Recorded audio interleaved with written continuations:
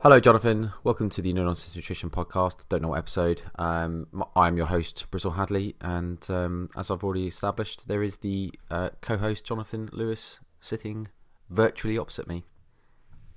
It is literally virtually. I would say I'm more of a lay-in sit, a lounge. Yeah.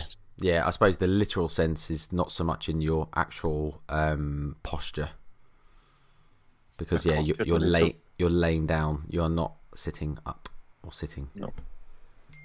Is laying not just a lazy form of sitting? Or yeah, I think so.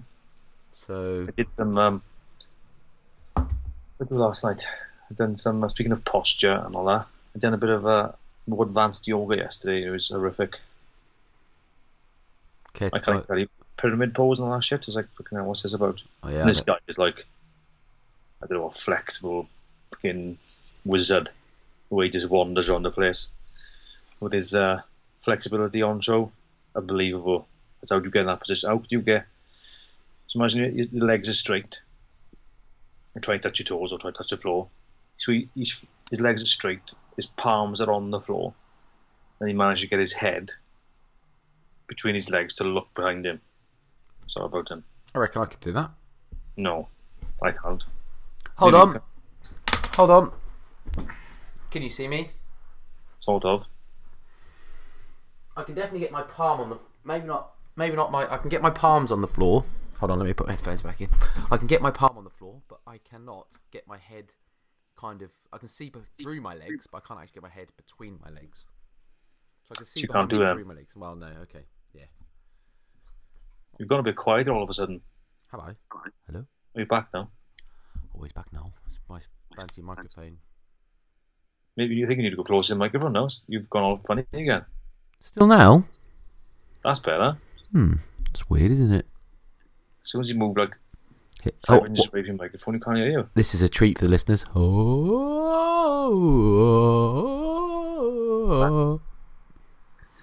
So anyway, it's a very difficult pose, but some of them are not too bad.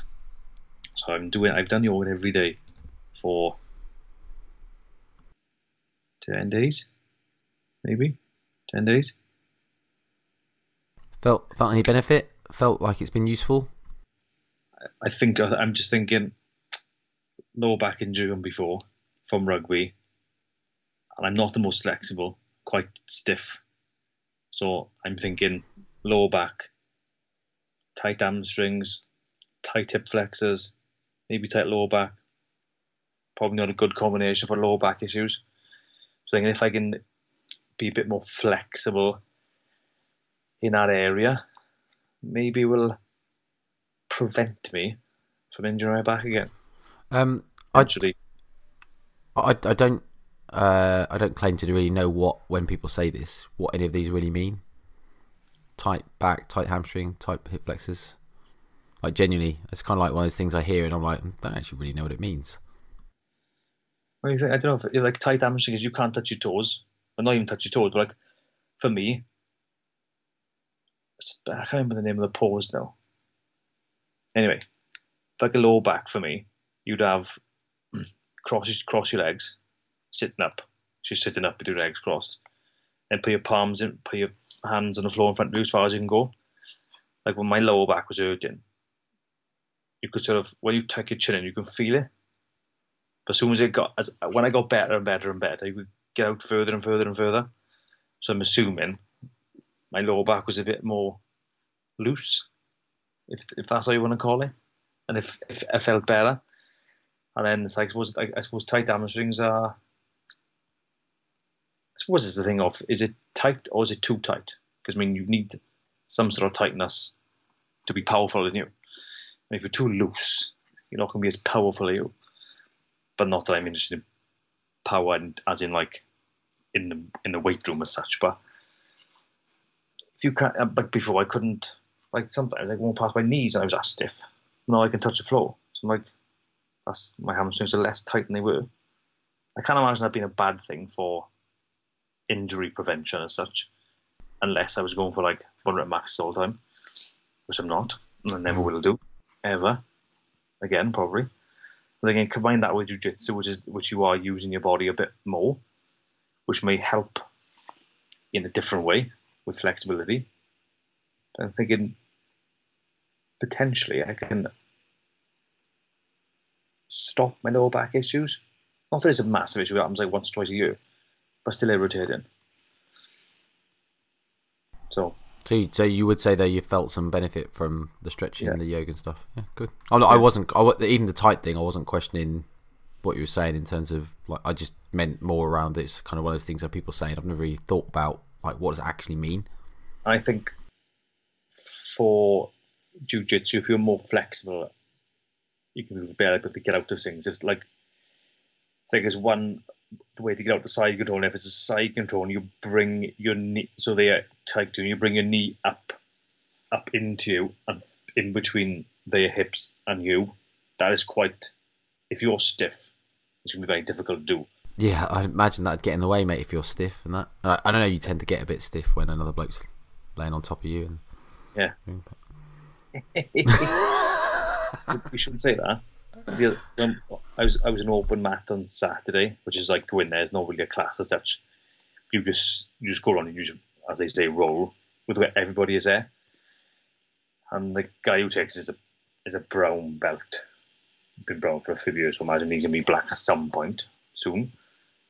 And I had he was soaking, and his chest was on my face. It was quite interesting. I'm like, yeah. He said, what's your goal for, because they said, what's your goal from this roll? I said, you not to choke me within 20 seconds. He said, all right, okay. He didn't, like, he let me do things. Because I think I find that, I think with the better ones, they would put themselves in positions where they say, oh, look where I am, now look what you can do. Yeah. And then the ones who are, like, there was a few boys here within, like, 2-3 months. Like, they were good at it because they're better than me, obviously, but they're still not that good. So I think they tend to go harder, even though they were showing you stuff that after the fact they'd strangle you when you tapped out. Then they'd say, look, do this. Whereas the brown belt would put himself in positions so you learn on the roll, not after. You know what I mean? Yeah. I mean, no doubt. Obviously, the height, the leader, or I don't know what you call them, master, but the person, obviously the trainer, is going to be more qualified and obviously having more experience, is going to feel a lot more comfortable allowing themselves to be in positions with you, knowing full well that the likelihood is they'd be able to kind of adapt and overcome that, whatever that position might be. Like they'd leave an arm in a place where, excuse me, that obviously if they were fighting someone more technical or in a match they wouldn't do, but with you they feel comfortable doing that because they know that either you're going to learn in that position or perspective, aren't you, or they're likely going to be able to kind of overcome, obviously, if you did try to then get them in a more dangerous position after that anyway.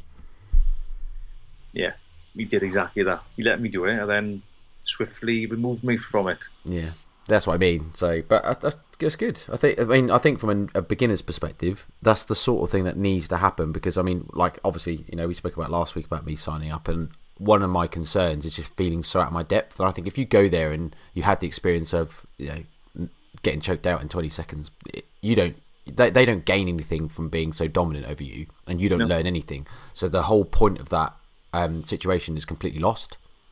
So it's important, I think, that they kind of do at least support. And obviously, I think that was probably show you a good trainer and a good, good trainer. I think you could also align that a lot with nutrition and kind of personal training. In the same breath of that, I think is if coaches themselves don't let you experience stuff and kind of help and support you kind of in the moment sometimes, I think, again, the person themselves might actually not learn as much. And that might sound a bit counterintuitive, but I think even allowing like people to make their own choices and make their own mistakes and learn from their mistakes, I think that's really important. It's like giving them a framework, innit? It's like with a client, you don't just say, here's a meal plan, because there's no framework to adaptation, is there? Or what happens in this situation, what happens in that situation. It's like the instructor telling me, when this happens, do this. It's like, well, that's not always the case. 'Cause you could get to that position in different ways and go for different ways. So if you have the framework, you're more likely to, I think it's easier to learn, isn't it? You learn from your own mistakes. Oh, well, I did that last time, so now let's try doing this instead. Yeah. And find ways, like nutrition. When you go for food, you're like, if you've got a diet plan, you're like, well, I don't know what to do now. But if you're like, okay, here's a framework for when you go out, look for these types of foods, do these with your calories, blah, blah, blah. And they can go, well, actually, I did that and it didn't work. Or I did this and it was great. And then you go, right, well, what can you do better next time? It's just about learning, isn't it? Yeah. Because instructor may not always be there. Like in a match, he won't be there, will he? You go do it yourself. Yeah, and I do this, he does this and I do this, without maybe understanding why you're doing it, you're probably going to fail at some point. Yeah, and I think it's important to allow clients to have that fail, like sometimes, because I think they will learn more, and they'll learn their own, and obviously I think you'll also get a lot more from people in terms of buy-in motivation when they have their own autonomy to go and make those mistakes. Clearly there's a big role for the coach from a support and empathy perspective, and making sure that obviously that failure doesn't turn into them burning their own house down. It's quite funny. I had this conversation with a client, Lamy, this week, where I made a joke about not even half, like 90% of my time as a coach is stopping people burn their own houses down, rather than actually providing much knowledge or education to a certain point. Like most of the time, it's just telling people to stop messing up. Like that analogy of like you go off the road a bit, or you get one flat tire. Just stopping people punching the next three. That's basically the role of a coach half the time. And that sounds ridiculous, but I think that also aligns with people, obviously, when they have their own experiences and they get that puncture. You learn a lot from that, rather than trying to avoid punches the entire time. I suppose that was kind of the point that I kind of originally meant, but anyway. You just can't go through, especially you're on a weight loss journey. You will make mistakes at some point. You can't be perfect. It's not possible. It's not possible. I mean, even Royal Gracie lost once. So, I mean, you're never going to go through the whole career without losing at some point. That's another jiu-jitsu reference, if for anyone that doesn't know. Yeah. There's me thinking I'm king of jiu-jitsu now. I've been doing like 4 weeks. I'm still going there just to get laid on and choked out.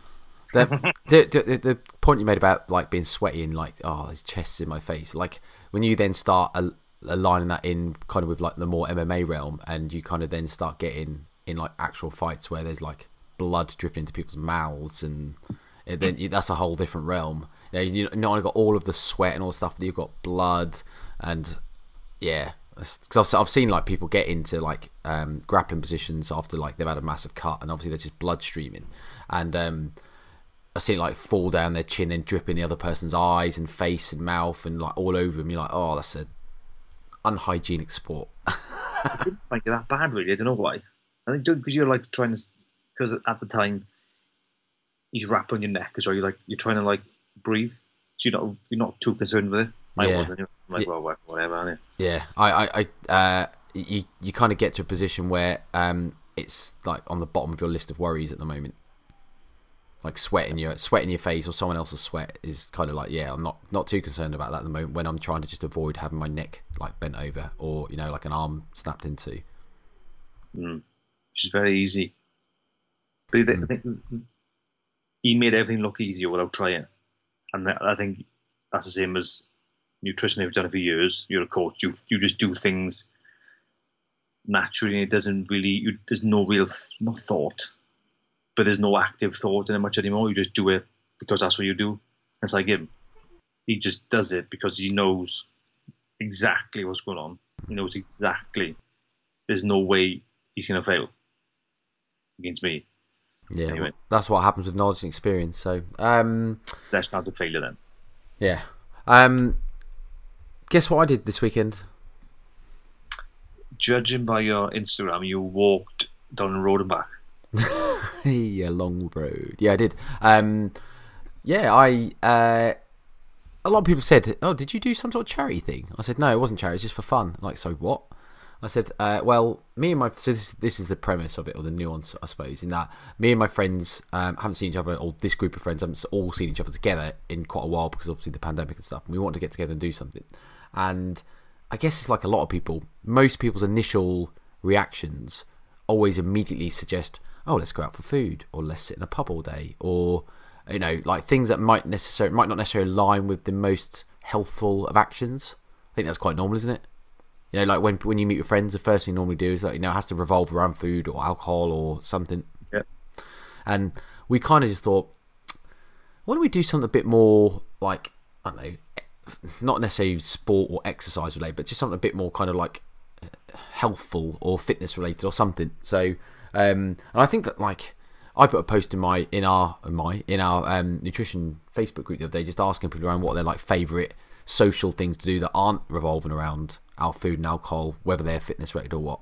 And I think it's just like, it's a funny concept because it's usually the sort of thing that people just don't think of. I mean, I guess in the fitness sphere, a few more people maybe would, but general population people will generally just look at, you know, if you're meeting someone, you're meeting for a coffee and a cake, or you're meeting to go to the pub, like you're meeting your mates down the pub all day and just drinking all day. And I suppose as you get older, it doesn't always align with your values or wants or needs. I think it becomes hard as well. I think if maybe not for us anymore, but if someone who's starting like a weight loss journey, but their close friends are not, so you're almost the odd one out all the time. And you go, why don't we do this? Yeah, it's like, oh well, why would we? I don't know. Yeah, that's hard to get. Yeah, it's absolutely hard to get buy-in from the other people sometimes when all the rest 5 wants to go to a pub all day, and then there's you saying, well, can we do something that's not just sitting around drinking?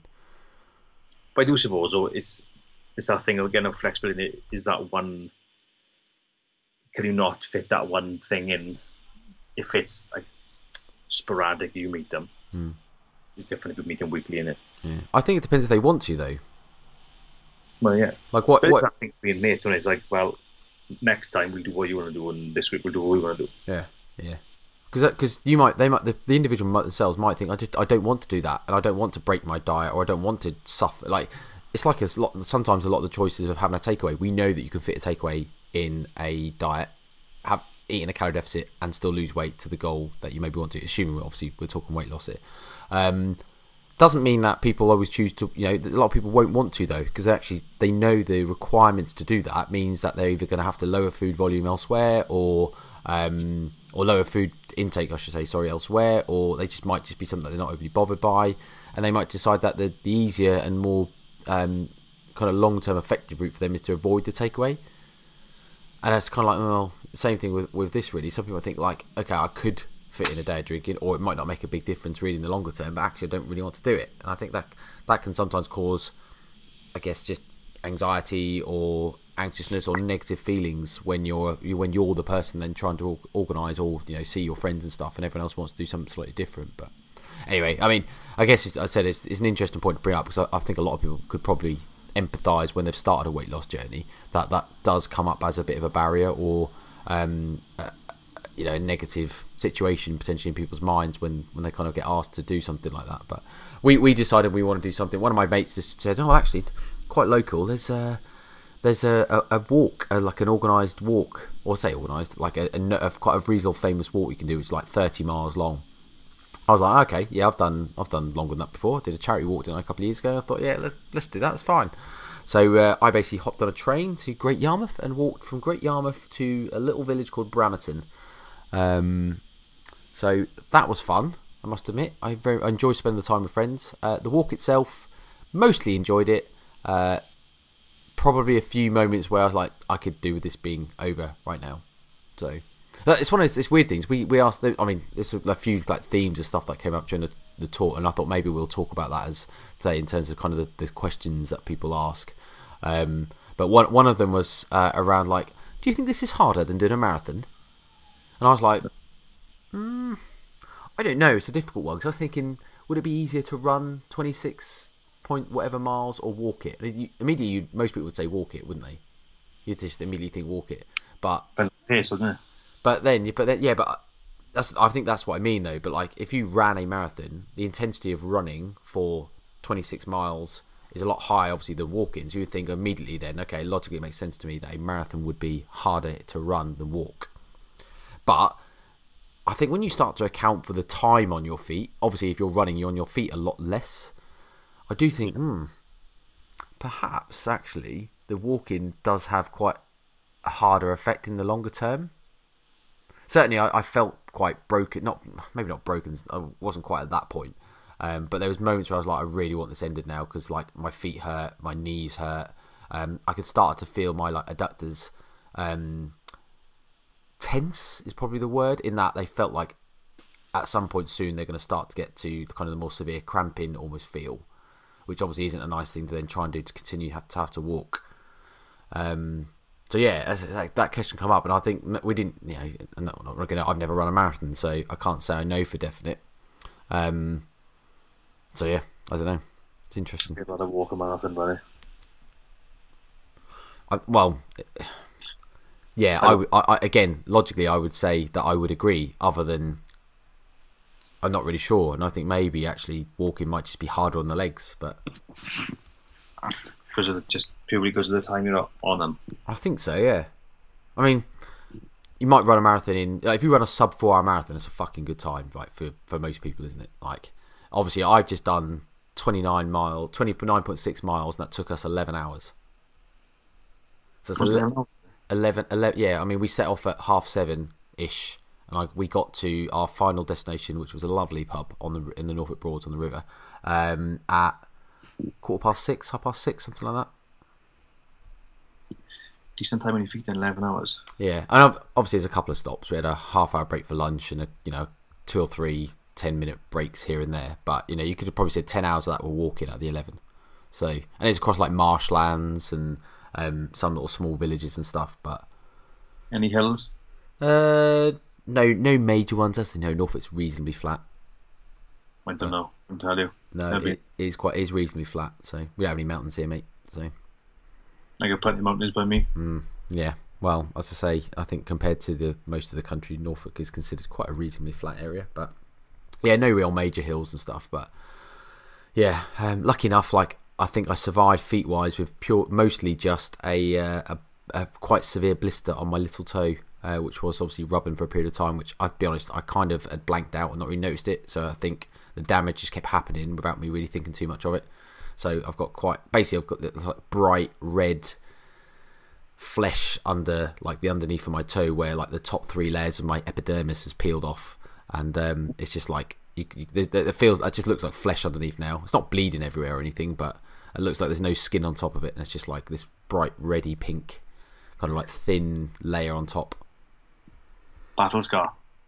That'd be alright. I don't think it'll be a real battle scar, mate. But I think other than that, I mean, I think actually the worst things about it, other than obviously the kind of I said about my adductors and kind of my legs feeling quite poor at one point, joints were a little bit like knees started to ache a bit. But I got bit twice by horseflies, which is fucking horrible. So now I'm in for a week of agony. Like if anyone's ever been bitten by horsefly, and my old house used to be next to a wood, like literally like the other side of my garden there's a massive wood next to it. I used to get bit probably at least once or twice a year. Like I'd be cutting the grass, my shirt off, and like your lawnmower's going. I didn't hear or feel anything. And I'm like, shit.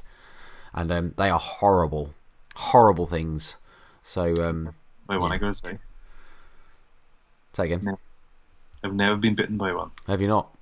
Okay. No. They're just they nip, like, because I think if you ever you Google close up, anyone listening now, just pause it a second, or you don't have to pause it, you can carry on if you want, but go to your phone and Google like a close up of a horsefly, and they've got like, they don't bite like a mosquito, they don't have like a pin, I don't know what's it called, not a pincer, I don't know what you call it, but they don't have a needle almost that sticks in.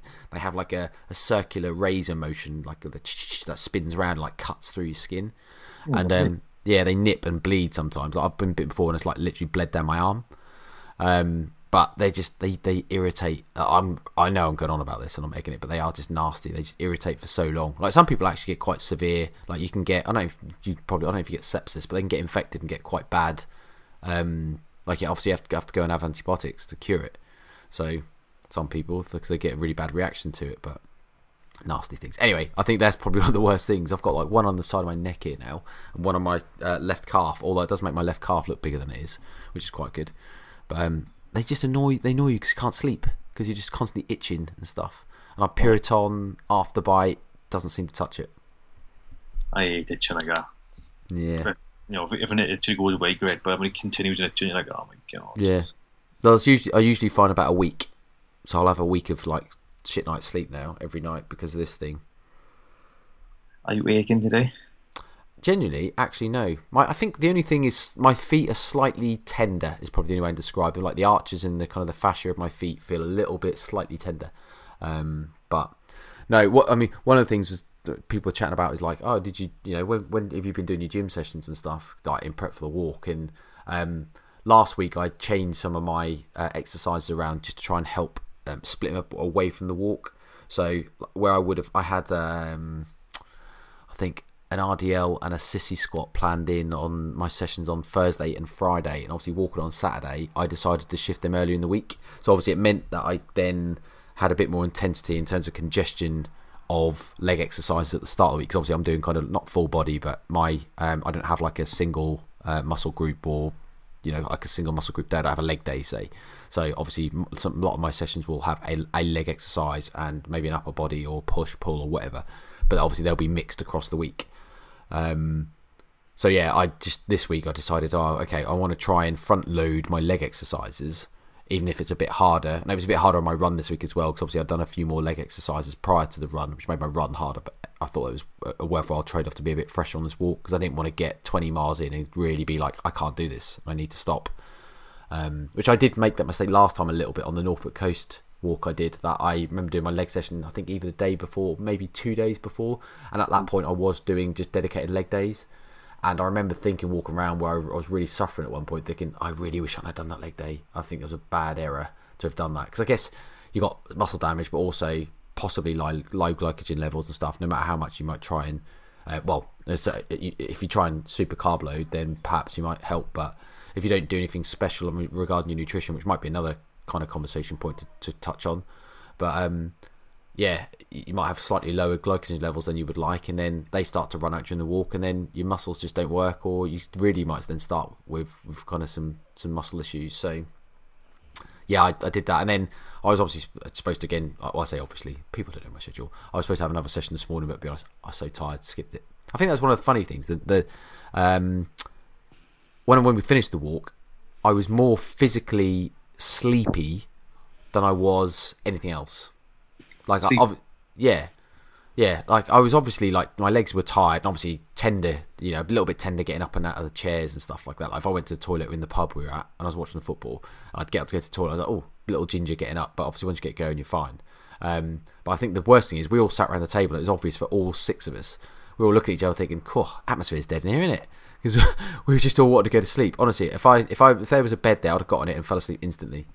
So that's amazing, really, like how that is. And I don't think that was literally I was up early and I'm tired. It was like physically energy drained, and that my body's shutting down because it just wants to sleep. Well, 11 hours of walking is quite a lot, isn't it? Constant walking as well. Yeah. Well, the 47 miles on the Norfolk Coast Loop was 19, and obviously that was straight overnight. A few more breaks clearly, but again, there was no like. You didn't stop and sleep or anything. That was straight through, other than the odd half-hour break here and there. So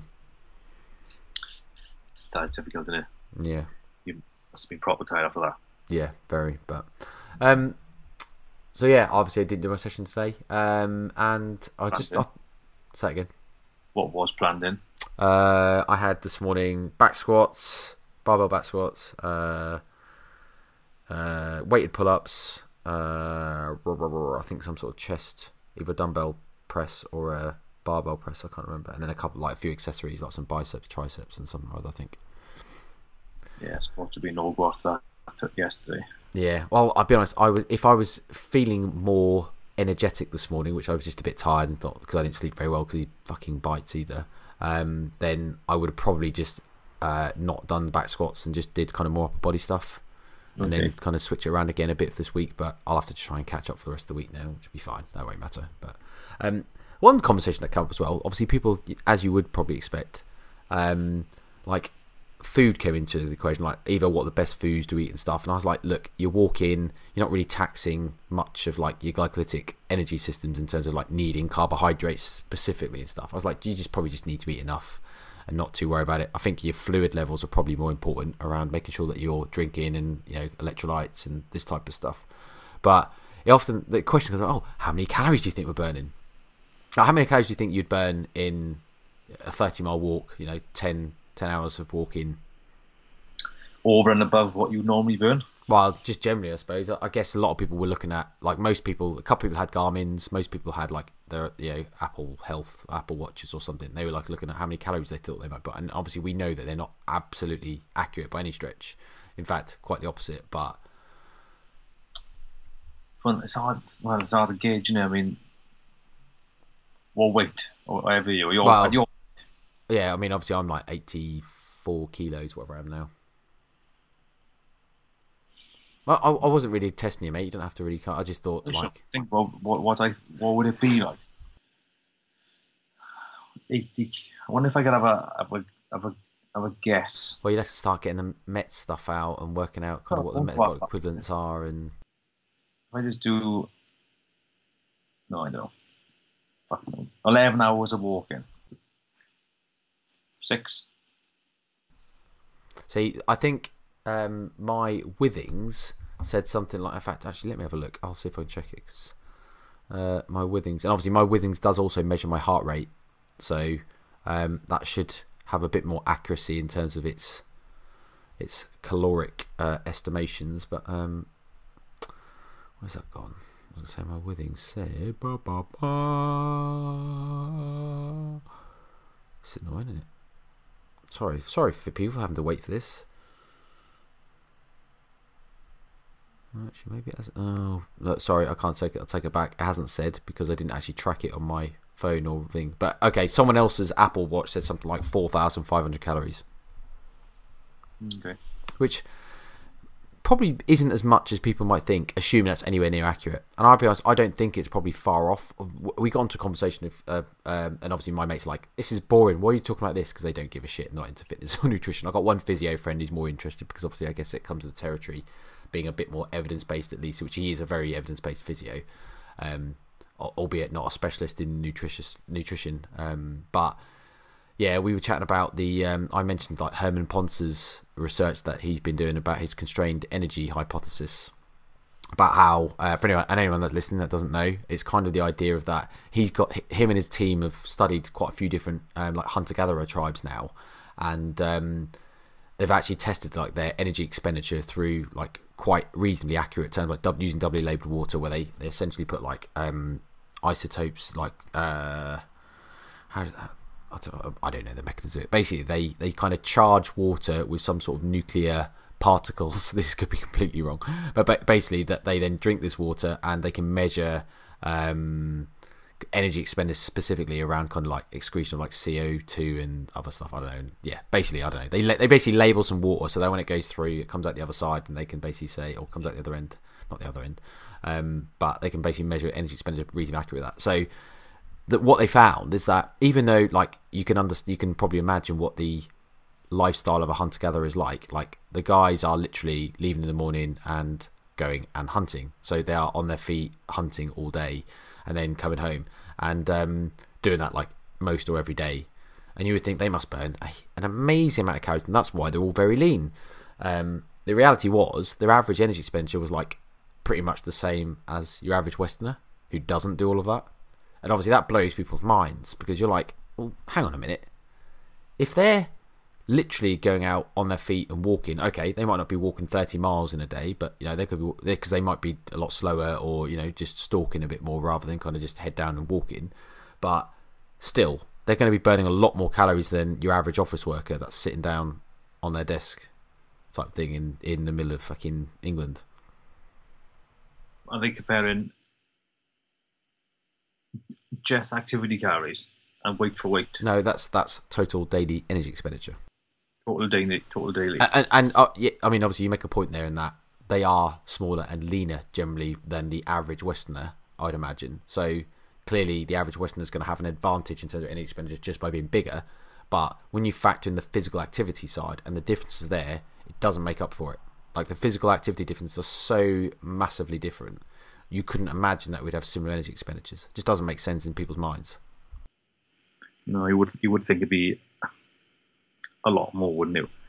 But I guess they like them in hunting for so long and then just being idle for the rest of the time, which I doubt really. But I mean, well, it's wouldn't hunt and stuff. When you're hunting from light till dark, there isn't much time to be idle.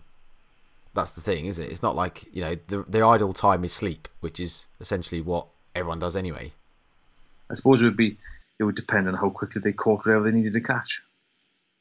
Well, sometimes, yeah. Well, sometimes they might get lucky in early. Sometimes it might be days or never, almost. No, that would, I would imagine over time. So it's interesting. I was going to say, it's interesting, isn't it? And I thought about it, and I haven't read loads about his work, to be honest, although I've been meaning to for a while. I can get a bit more into it. I was even thinking about getting his book to kind of read through it, because I always thought it was a really interesting concept. Clearly, it just feels like at a very high level somewhere, our bodies are very adaptive in that they will adapt. So if their physical energy expenditure is so high, I imagine like all of a sudden, a lot of other kind of energy processes will just kind of reduce to make up for it, and that makes sense from a survival perspective, because I guess if you're trying to hunt and gather food and your energy expenditure is really, really high, you're going to have a lot more chance of dying earlier, because obviously you can't sustain that energy expenditure. Whereas if your body's smart enough to reduce that but allow you to still be physically active, you then got a more chance of obviously then catching something, living longer, and then obviously sustaining yourself over the longer term. So it kind of makes sense that something like this safety thing of like, okay, you know, there's a bit of a cap on it, or this, like he said, constrained energy model where it's constrained to like a top end. I kind of think sometimes, well, that maybe that lends itself quite well to the literature on things like cardio and how we had kind of adapt energy expenditure cardio over longer periods of time as well. So like, you know, you start running, you lose a bit of weight, and all of a sudden things peter out, but you don't change a lot. A lot of that is because of efficiencies of processes and efficiencies of like your exercise and stuff. So that kind of aligns as well. And I think I read somewhere around like potentially even like your brain starts to use less glucose as well. So it's weird, isn't it? It's weird. It's a weird concept. And I think I'm not really read up enough about it to kind of know why, but yeah, it just comes up because obviously I guess the people that I'm walking with are like, oh, we can eat anything today, and that'll be, you know, cool, I've got loads of calories to make up. And I'm like, in reality, you probably haven't got that many calories to make up, or certainly not as much as you think. Not that I'm suggesting people couldn't just go and eat what they wanted, but I suppose it depends what you eat on the walk as well. And if you're one of these people who go all day without food, I mean, you've burnt maybe 4,000, 5,000. You can have a pretty big meal, can you? And not worry about it. Yeah. Well, the irony for me is that obviously I'm at the top end of a massing phase, and my appetite is pretty poor anyway. I had a massive smoothie before I left because I thought, right, okay, well, obviously access to food and stuff. I'm obviously planning a pub meal later. Don't know what nutrition I'm going to get, so I just started the day off with a nice smoothie of yogurt, oats, berries, kiwi, banana, some honey, a bit of peanut butter. Just basically trying to get some reasonable nutritious kind of stuff into me from the start. And then I got on the train and I didn't really appreciate how soon it was going to be that everyone was then wanting breakfast. Because I thought I'll do that and then I'll have breakfast after, like later, basically. Because I'll be honest, I wasn't fussed really how much I'm going to be eating today. I certainly wasn't going to be worried about like capping or restricting any form of calories. Because clearly, even if I ate more, so if I ate 7,000 calories over that walk and I only burnt 4, was I going to care? No, not in the slightest. But they all got to McDonald's straight off the train at like an hour later after I had the smoothie, and I kind of started tapping on the thing saying, oh, what should I have? And I was like, I don't actually want anything. So I just decided I'm not going to get anything. I could have easily just had it because other people were having it, or like try to be involved. But I was like, And to be fair, a couple of people didn't either. But I was like, I was nearly got a bacon roll, and I thought, I don't want it. Why am I going to eat it? So I just forgoed. So, and I had a few snacks and stuff, like a protein bar. I took some Eat Lean snack packs with me. My friend, or one of the guys who organised it all, made like lunch boxes like little lunch bags for everyone with like loads of stuff in, like 2 chocolate bars. He had like little Aldi protein bars in there, fruit, little pasties, like pan au chocolat, like big bag of loads of stuff, and I kind of worked through some of that bits. But got to lunchtime, I was like, again, people stopped at this little co-op in a village we saw. We were going to go to a pub, but everyone said, should we just keep going, just grab something from a co-op instead, which everyone agreed to. And like people were getting packs of sandwiches and whatever else. And I was walking around the shop going, really don't want anything, just got no interest in anything I see. So I just got a litre of chocolate milk and just downed 1,000 calories of chocolate milk instead. Tasty. Chocolate is so underrated. Yeah. It is. I just fancied it. It was cold, obviously, like hydrating, because obviously chocolate milk's very high on the hydration index. Really good, obviously, electrolyte mineral balances in milk, isn't there? And obviously chocolate with the cocoa. Yeah, obviously got me 40 grams of protein in, which is obviously one of the considerations. Like, that's another thing people might not consider. I was obviously still thinking, make sure that I was getting regular protein feedings in. And I thought, like, I could just get a protein shake or whatever. And I thought, I could either buy a pound, like, I picked up 2 protein shakes, which were like, I don't know, they were Co-op's own brands, which are only £1 anyway, so a couple of quid for 40 grams of protein. I was like, there's a litre of chocolate milk there for £1, and that's got 40 grams of protein in it. And obviously, the additional carbs and fats that come with that would be quite useful right now. Bear in mind that I'm now on a fucking massive walk. So I thought, what ideal time is there to, other than now, to down 1,000 calories worth of chocolate milk? So that ended up being my choice. You would have, like at the end of the day, with a pub meal as well, you would have probably eaten what you burnt. If you'd gone, had a smoothie, then had a McDonald's, then had it all through that big bag, which most people would do, and then stop in the co-op, and then had a pub meal. You're talking several thousands, get 3, 4, 5,000 calories anyway, potentially. Yeah.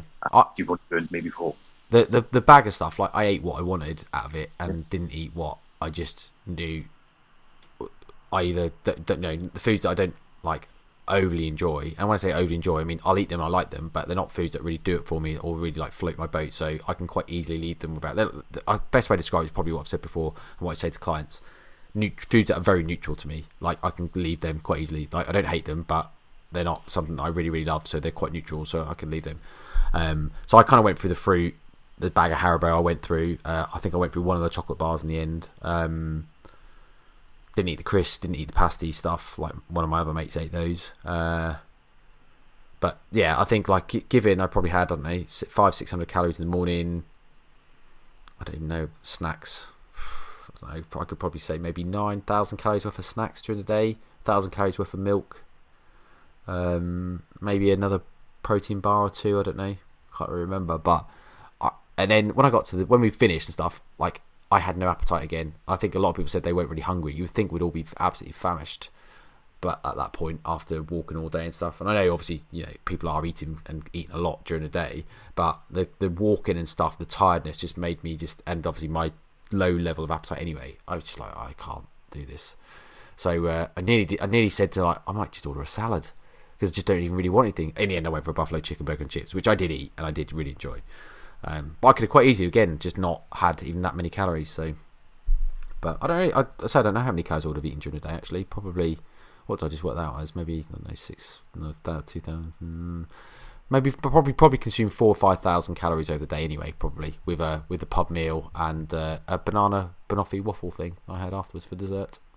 Well, that sounds very nice. I did see a picture of that. Looked nice. But I think this is where a lot of people get in trouble today. They do what you did, and they would dramatically overestimate how much energy they really need. I mean, it's like they'd have something for breakfast.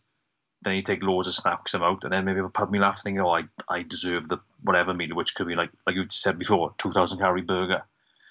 So I'm like, well, if the goal for some people was to walk that just to do a bit of exercise and help towards a weight loss goal, then what they would have done would have been not pointless, but detrimental to what they might have wanted it to achieve. I definitely think that, I mean, obviously something extreme is what I've just done. 30 miles is kind of a bit like, you know, look, whatever you do today is not really going to be a problem, so you just crack on type thing. Yeah.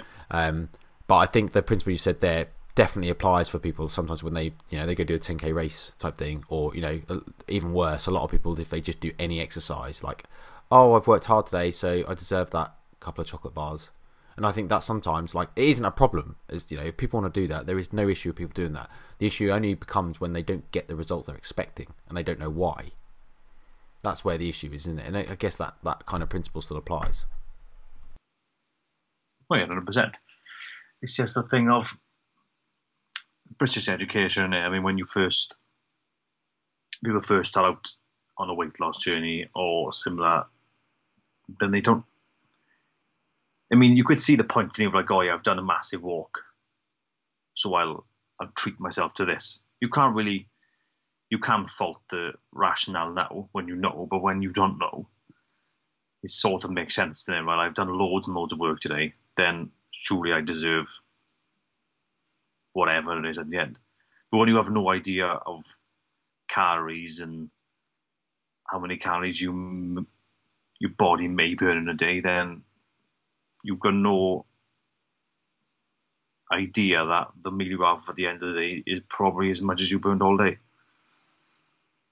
But then with education, you learn over time to know, well, actually, what I eat now is in mega thousands of calories.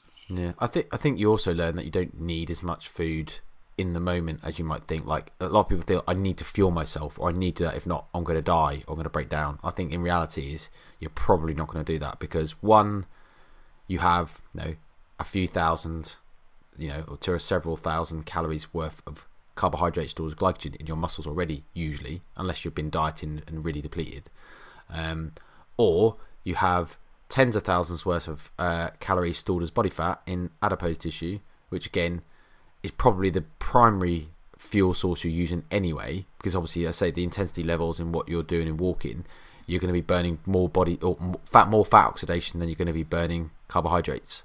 So you're not going to run out of fuel, like, put it this way. And I'm not saying that doesn't mean that eating some exogenous fuels, as in snacks and foods, isn't going to make life a bit easier, because it will. But I think to the point where you have to feel like you're eating Haribo every 3 fucking minutes, or you have to eat tens of thousands of calories to keep this thing up, it's no, you don't need to do that. You can survive on the stores that you have, and general reasonable eating. And yes, okay, you can definitely eat more than you would do, obviously, if you weren't doing the thing. But yeah, I think the reality is we kind of have to take it. We seem to take things a bit of extreme, I think, as a general population, in that we feel like we're owed more, or we can get away with more, or whatever the rationale is. But I tend to think people eat more than they probably need to for these types of things. And that wasn't a slight on me saying, because clearly I would have probably eaten more if my appetite was better than it is as well. And I still ate a fair amount when you think about it. But yeah, anyway, I find when I do sort of cardio is obviously the jiu-jitsu and the kickboxing. Like, what I've done lately is gone to kickboxing at 7, maybe done jiu-jitsu, kickboxing, fasted.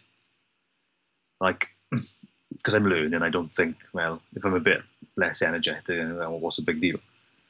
Come back, I don't feel hungry, so I wait an hour, I go to the gym then. I'm not saying that my performance may be worse than it would have been normally, but I can go from 6 till 12 and not really feel that hungry. There must be something to do with the extra cardio for me. So I'm like, well, I don't actually feel hungry. Yeah.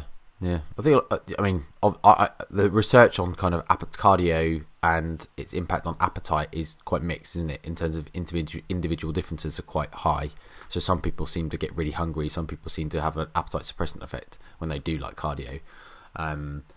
So you might just be someone that you do cardio and you just don't really want to eat. You don't feel like eating afterwards. So, but I think it does just show you that it's quite capable of. I mean, you just said yourself, it might not be peak performance by any stretch. And obviously, if peak performance is the goal, then eating is probably more than likely always going to be the right option than not. But when it's not a peak performance, and maybe your goal is more weight management, or just something that suits your lifestyle a bit better, and not having to force meals in, then perhaps not eating might be a better option. Yeah.